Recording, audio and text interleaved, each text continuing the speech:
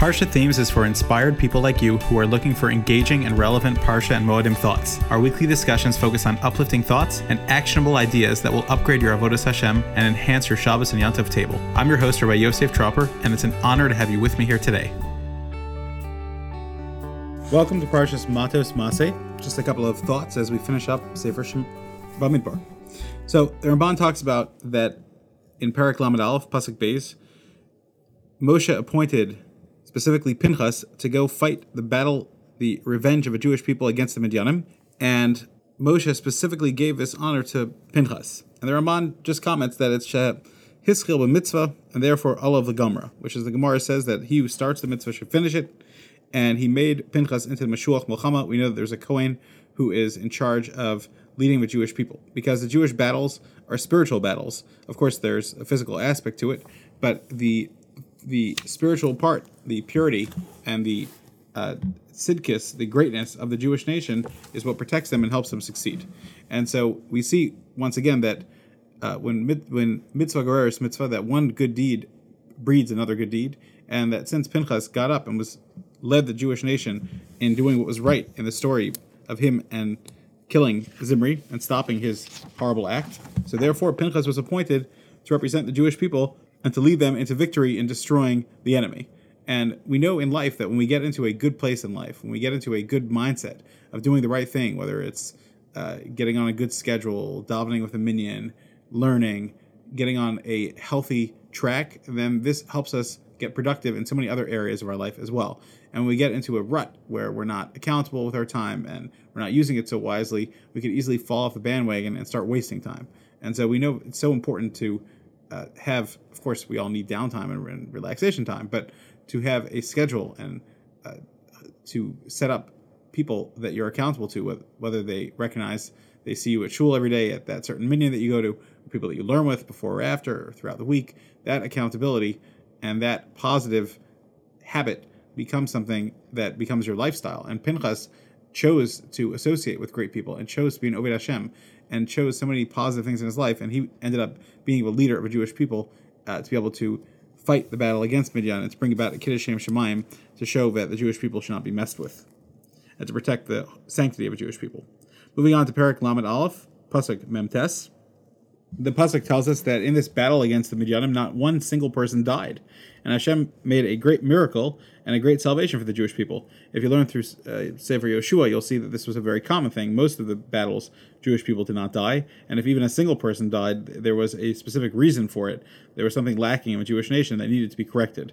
Like we know in the story of Ai, when Yoshua attacked Ai, it was because there had been a breach in the cherem against taking property from Yericho, but there was a specific reason. So here, no one died, and all the army soldiers made it. And that's why the Jewish people had asked that they wanted to bring a carbon to Hashem, because lo nifka b'menu ish, not a single person was lost. And Chazal Darshan on that pasuk says the Ramban, a very important thing, that lo nifka b'menu ish, not a single person was lost, means l'dvar avera, that all the Jewish people remained holy and remained pure in this war and did not do anything inappropriate. And if you think about it, this is, again, what's so important, that our physical battles are won by Hashem, but they are dependent on our spiritual battles. And when we fight to be kadosh, then we bring Hashem's presence into our midst, and we bring more and more bracha and greatness into our lives. And that is what it's all about, to invite Hashem into our lives. Moving on to Perek Lamed Beis, Pasuk Beis, the Ramban talks about the splitting of Bnei Gad, Bnei Ruvain, and Chatzi Shevet Menashe. We know that when the Jewish people were in the Eber Yarden and they conquered the Transjordan, so Gad and Ruvain, those Shvatim, approached Moshe. And Moshe was very concerned about this request. He, in fact, says Ramban, Moshe suspected, why is Ruvain and Gad asking to stay in the Jordan? We know Chazal tell us, and the Pesukim hint to this as well very clearly, that the fear that Moshe had was that they were mentioning their property and talking about their material property and seeming to give it more priority than their own families. And so Moshe corrected them on that, just to make sure that they had the right perspective, that our family is most important. But says Ramban, there was something else, and that is that Moshe was afraid that that these people, why are Reuven and Gad saying we don't want to cross, we want to stay here, is because they were afraid to go into Eretz Yisrael. Maybe they were influenced by the Meraglim, and they still felt that Hashem was not capable of winning the war. And so therefore, Moshe said to them, you have to fight, because I want to make sure that you're not just asking to stay here because you're afraid. And they said, Moshe, no, not at all. We're not afraid. We're going to lead the Jewish nation in that fight. We totally believe that the Ribono Shel Olam is going to deliver us. That's not the issue here. The issue is simply a practical one. And of course, the Mekubalim talk about the importance of Eretz Yisrael being settled. But that is what Moshe was afraid of, is there still this negative influence inside you? And the Bnei Gad and Reuven showed that this is not at all the case. Finally, the Ramban's last comment, which I'll leave you off, which is in Parshas Maseh, that the Ramban says, what's the point of all this Eila Maseh? There's this recounting of all of the story, the good times, the bad times, and everything in between, and all the travels that the Jewish people had. So it says the Ramban, if you think about it, the Jews were in the Midbar for 40 years, and they only had 42 stops. And out of those 42 stops, one of them was in Kadesh, and they were there for 19 years. They were encamped. Hashem didn't tell them, didn't move the Anhan, and they didn't announce to move. So overall, for the most part, even though it sounds like it's a large amount, 42 times, but for the most part, over the 40 years, they were pretty settled, and Hashem did many, many kind things. And the purpose of recounting anything in life is to always recount the chesed of Hashem.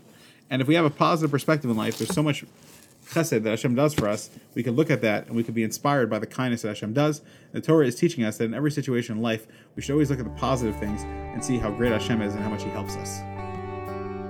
Thanks for joining us. For more Torah content and to make sure you never miss an episode, don't forget to subscribe and visit us at parshathemes.com.